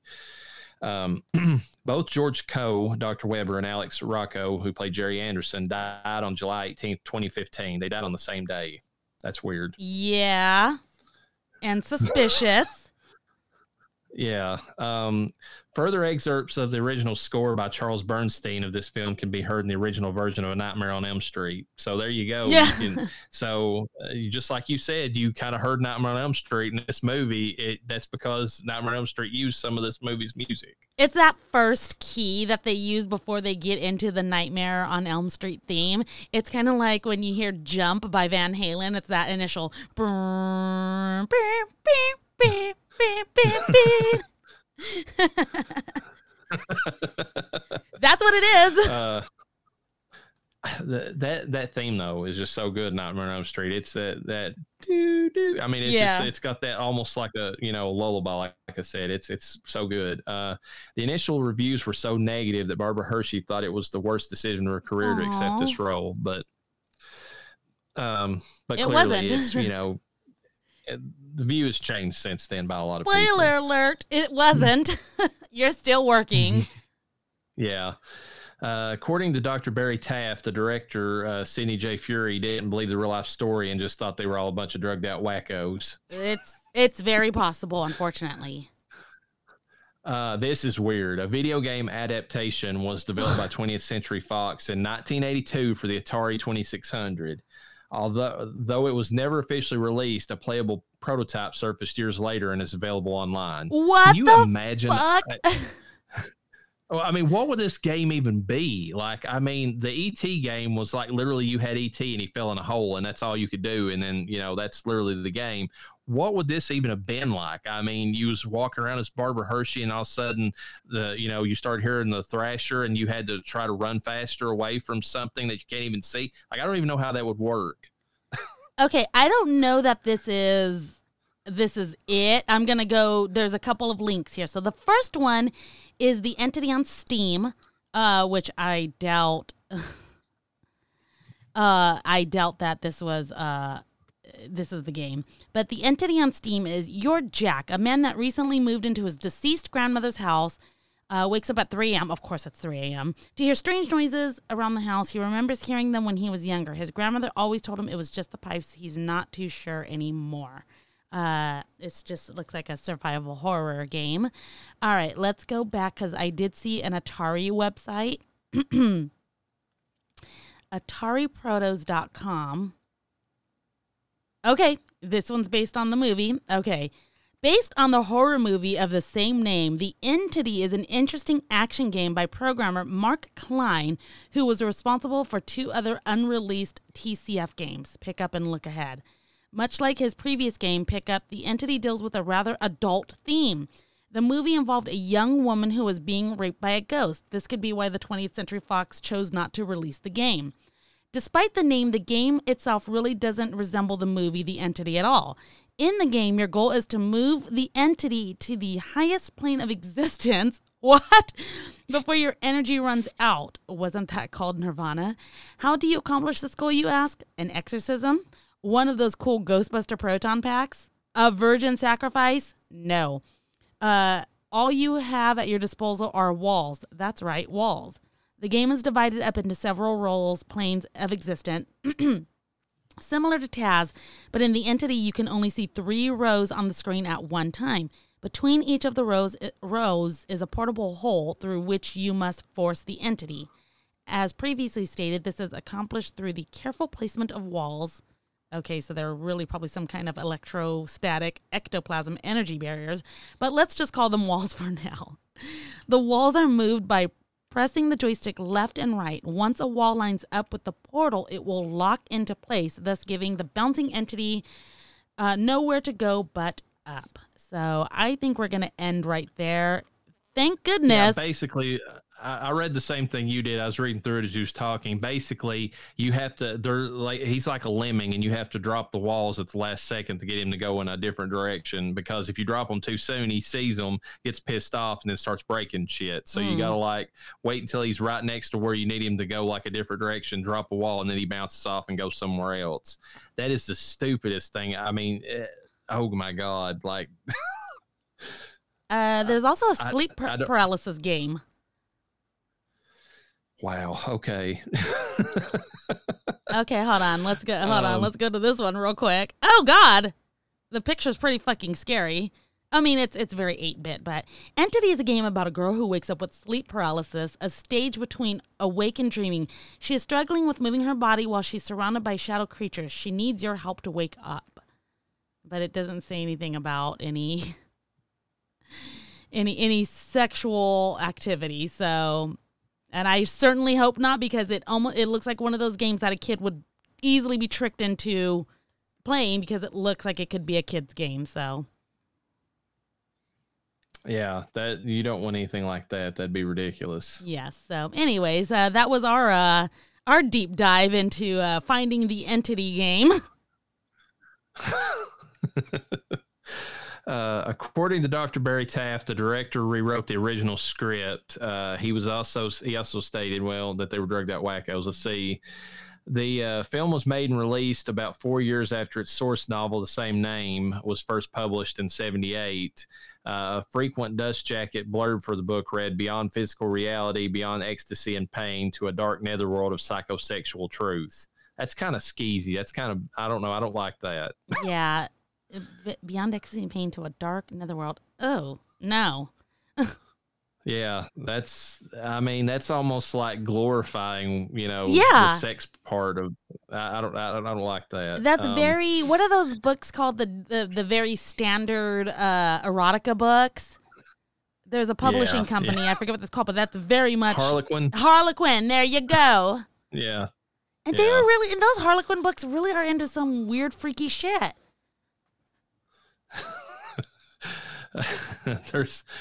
There's books out there now, like some of these these romance novels that they came out with since then. Some of them, they're basically porn for women. I mean, that's all they are. Yeah. So, and they, just it's written out instead of visual like it is for guys, but that's what it is. Ladies, you be freaky, man, with some of the shit you read. There was one that heard about through a coworker, that's something that was like a demon was having sex with some girl in a pulpit in a church or something. I'm just like, okay, if that's what you're into, I guess. And you know what? We get mad at men for looking at any kind of porn, or even just a woman in a bikini. I know I do. I'm like, what the fuck are you looking at? And then we're over here reading shit like that, like we don't have problems. This was one of two supernatural horror movies made during the late 70s and early.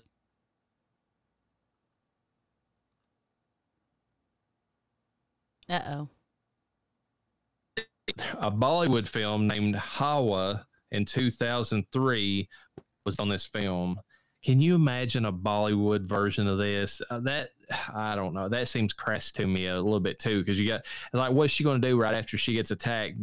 Jump up and start dancing and like snapping her fingers and like doing one of those dances. I mean that no doesn't make sense to me. Actually, Reverend, I lost you right at the beginning of that.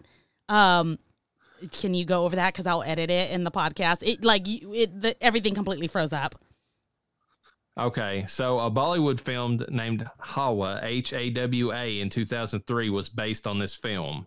So I don't understand how you can make a Bollywood film of this. It's like right after you get attacked by the entity, you just jump up and start doing one of your dance numbers. Yeah. I mean, that doesn't make any sense. With those high-pitched singing and, okay. But, like, I have to Google it, but does any Bollywood porn, I'm sure it exists, but like Bollywood films are usually really big, like almost like those summer blockbusters we talk about. They're big. So like, is that even allowed? I don't know. I mean, I don't know what the stipulation is as far as their, what kind of movies they make and all that. Let's see. Yeah, it's a 2003 Hindi horror film starring Taboo. It was unofficially a remake of 1983's The Entity. Well, I don't know what I guess 83 in their country. Yeah. Let's see. I'm trying to read. Let's see. She's like mentally the poster tortured, says, physically molested. Yeah, it says sexual violence on the fucking poster. Yeah. Good God. What the fuck, dude? And I mean, for it to be Bollywood, they have to have the singing and dancing. I don't think maybe there's Bollywood movies where they don't do that. Maybe. I don't know. I mean, maybe it's just called, but I thought Bollywood was like a genre where they just did the singing and dancing. Yeah. Oh my God. Anyways. Yeah, I don't know. That's weird. But anyways, Robert McNaughton auditioned for a role for this film after being asked by the casting director who saw him in an off-Broadway play in New York. In this movie, Barbara Hershey's character is pursued by an evil being. Eventually, she played a character who is the mother of a family man pursued by an evil being in Insidious 2010 and Insidious Chapter 2 in 2013. Holy shit. Which is true. Yeah. That's true. Yeah, he is pursued by, that demonic character. Poltergeist came out the same year, and both movies are about evil spirits assaulting a family. They both feature a scene where the young mother seems to be sexually assaulted by evil force. I don't know if I would say that the mother in Poltergeist is necessarily, I don't know that I got that vibe that she may, she was in the bathtub and she was like being thrown on the bed, but they didn't go anywhere near to me and seen it. Did you get that from that scene where she's like being thrown on the ceiling, that she was being sexually assaulted? I know it was a very sexy scene, and I got the idea that she would have been. She only had the shirt on, and her underwear. You and Noah were really loving that scene. It kind of came off that way, to be honest with you. Okay, well, I guess they did. Although the entity spends the entire movie dwelling on that in lurid and violent detail, where Poltergeist just had one brief scene where that is inferred. Poltergeist also got glowing reviews and wonderful box office returns, whereas the entity was critically and commercially a disappointment, in part because of the heavy-hitting competition that year from it and E.T. Yeah. I forgot E.T. came out that year, too. That really, because you remember back in the days when these came out, they would keep movies in theaters for months. Like they didn't come in and go out like they do now. They I want to say that like Halloween, when it got big, and we'll get into that whenever we cover it, but I want to say that it came out, had like a month that it played, they pulled it, it got Halloween season, they realized that they could put it back in the theaters, and then they reintroduced it and then ran it for like 6 more months after that. That's what they did back in these days. Back in our day. Back in them old days. After the premiere, some teenagers at that time sarcastically retitled the movie as The N Titty. after the scene where the entity attacks Carla when she sleeps. Leave it to some teenagers to come up with something like that. Well, you're just asking for it, okay? The titty is in the name, so... It is, and you said all the sexual innuendo you did, so I guess it goes along with it. I wanted to say something real quick though, going back to it wasn't the teenagers. Shit, did I just lose what I was gonna say? I lost what I was gonna say. It's over. You said titty, and it's gone. Was it anything to do about E.T. or movies in the theaters back in the day? Or what we were discussing earlier it did. That? Yes, because back in those days, we had to walk uphill both ways in the snow just to get to the theater to see a movie. Yeah, in California, you had to do that. That was bad times. Yes. Thank God for global warming, right? Thank God, yes. California. The film's closing epilogue states, the film you've just seen is a fictionalized account of a true incident which took place in Los Angeles, California in October 1976. It is considered by psychic researchers to be one of the most extraordinary cases in the history of parapsychology. The real Carla Moran is today living in Texas with her children. The attacks, although decreased in both frequency and intensity, continue. Mm-hmm. And then, but according to an update by the Connecticut Paranormal Research Society webpage, it's entitled The Carla Moran Story, The Entity, the woman, Doris Bither, moved 5 times, but the attacking entity followed her. Eventually, as she moved farther away, they diminished, and after about 2 years, they stopped altogether, which you said that there's some contention about that, whether they did actually stop, but that's what they said, at least. Yeah. So it was kind of a shocker and kind of sad to hear that it continued until she died, which, holy shit, dude. She died in 1999. I don't know how old she was then, but man, it's a long time to be not wanting to. That's I don't know. That's a hell that nobody should have to live in. Yeah. So I believe it comes down to the ratings now. So let's go back to the Frighteners. Let's lighten it up just for a split second. What do you want to give the Frighteners? Oh, God, the Frighteners. That was my first time watching that film. I really liked it. This is a hard one. I'm going to give it a 4.7. It was high up there. I thought the spooks were good. The acting was good. The lighting was good. CGI was decent for its time. I feel like they did what they had to do with what they had. Even though we're reviewing a 1970s film or a 1980s film where they didn't necessarily have CGI. They had prosthetics, but they did a really fucking good job of making it look real. So they probably could have done more with the Frighteners, but overall just a very enjoyable film with a good story, decent amount of action, some good spooks, and kind of family fun with enough adult, innuendo to keep you interested. I agree with that. I mean, I give it a 4.5. It's not that I don't. I mean, and I'm probably, I don't know, on a good day, I'm probably closer to what you just said. It's just that, like, I've watched it a ton of times. I go back to it all the time. I mean, this is like almost a regular Halloween movie for me. And I mean, obviously I care about it because I mean, I go back and rewatch it so often, but I feel like 4.5 is about where I've settled on it after watching it so many times. It's not one of my favorite movies, so that's why it's knocked down from a 5, but it's one, I mean, like, I just enjoy it. Even whenever we was watching it for this, like, I just, as soon as, I saw, Michael J. Fox interacting with the, Cyrus and Stewart, I'm just like, okay, I'm in for it again another time, Yeah. I like rewatching it. Well, I would say for you, having watched it so many times, a 4.5 is actually pretty good. I feel like it is. It's holding up, yeah.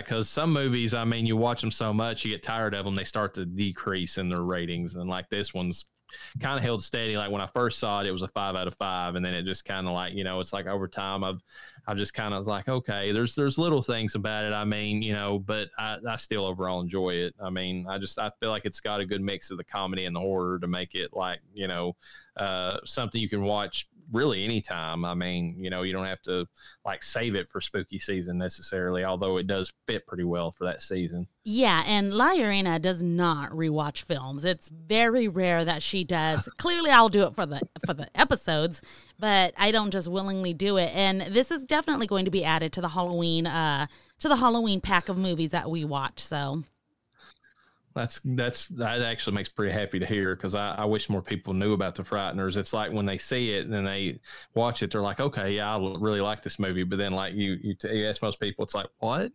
Peter Jackson, the Lord of the Rings guy, he made something else. It's like, okay. Yeah. Okay.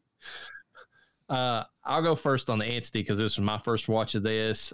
Right out the gate, I give it a 4.8. Like, this is one that could go down over time, but I was riding a pretty good high on this one because it actually, I felt like it got me in the atmosphere. It got me, the scary factor of it, and some of the scenes, like the scene where, like I said, she goes back in there and she's by herself and the door starts slamming. The scene where like all of a sudden the music kicks in and her children rush out, and like her son goes underneath the house and like finds that the pipe is like making the sound, but then she says that line, well, who's moving the pipe? That's kind of creeped me out a little bit. The scene where she's laying in bed next to her friend, and you think that she's protected, and she is to a degree, but then like as she starts to drift off to sleep, the light in the lamp lights up a little bit to let you know, no, it's still there. Yeah. Like just little stuff like that. Like I loved every bit of it. Yeah, it had some brutal moments. Okay, so The Entity, good God. This one, only because it's still in the back of my head that this really happened. It's a 5 for me. That's fucking scary. That's scary. That's horrendous. I think on top of that. That definitely adds to it. Believe me, the fact that it is a real case, I mean, that really bumps it up there too. And like I said, the fact that they treat it, I mean, like up, and that's the reason I knocked it down like 0.2 is because that that scene with the experiment, but they treat it like it really happened. I mean, oh yeah, absolutely. The story is told very well. Barbara Hershey did an amazing job. It's hard when you watch this film. It really does look like she's being raped. So, I mean, keep that in mind if you're going to watch this film. And if anyone is super sensitive to that, you just need to be aware of it. It probably isn't a movie you should see, because everything I would almost say that if it's something that's very sensitive, I would avoid it, because they do. Yeah. Yeah, it looks too real for anyone that is sensitive to this in any type of way, or maybe you've experienced it. I don't know that could help anybody in any kind of way. I don't see how it could. It looks absolutely horrible. So, but because of that, it's because, it makes this movie an absolute horror film whatsoever. There's true horror in this movie. There is pure evil behind what is attacking her. And it doesn't lighten up. There's no, I mean, even the ending, it's like she got no relief from this. Like, so even the ending's like, still, I mean, like, it's very bittersweet. It's like, oh, okay. Well, she's not, instead of 3 times a day, it's only 1 time a day now. Yay. Yeah. It's like, thanks, evil spirit. So yeah, it's a 5 for me. 5 out of 5. Rotten corpses. It's rewatchable for sure. It's a 1980s film that has decent rewatchability, and you will be horrified. So, yeah, I agree with that entirely. Mm-hmm. Do you have any plugs that you want to cover for a blue collar BS or anything like that? Just the usual. Death Holler. We started from the bottom. We were with Blue Collar BS for a few years. They were letting us ride that RSS feed, if you will.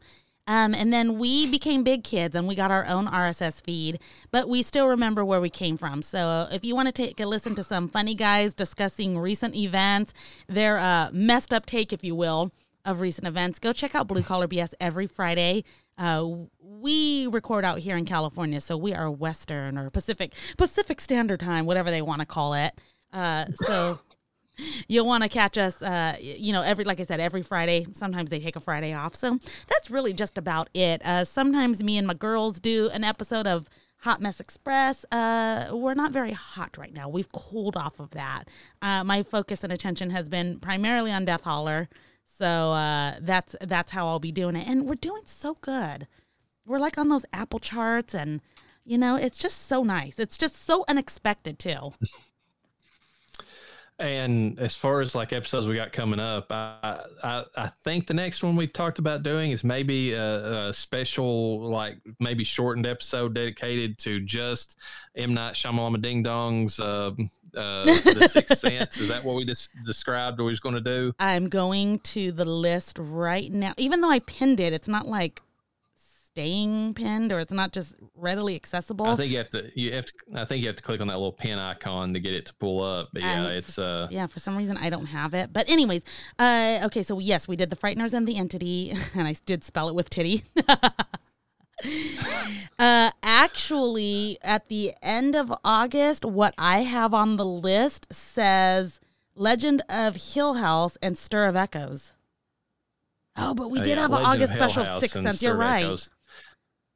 But there's a special episode in there somewhere. Yes, so, you're right. It says August special, Sixth Sense. So yeah, we need to jump on that. So yeah, look for the Sixth Sense and a few other shows that we'll be doing after that, because I think we want to touch on Sixth Sense first. I cannot word. Yeah, I don't see how you get through this season without discussing that. That's like one of that like brought horror films back into the, I feel like they were dying off at the end of the 90s, and that movie just came out of nowhere. Yeah, and everyone was like, what the fuck? That did not happen. Oh yeah, you have to. 100%. And I don't know what else we'll have with that. I mean, we might discuss a little bit more about some of his movies and how we felt about them. Because the only other one that we might even discuss on this podcast period would be Signs. I mean, I can't really think of any of his other movies that I really enjoyed enough to discuss. But The Sixth Sense is obviously a great movie, so I mean, it deserves it. Yes, for sure. Well, with that, peace be with you. And with your spirit.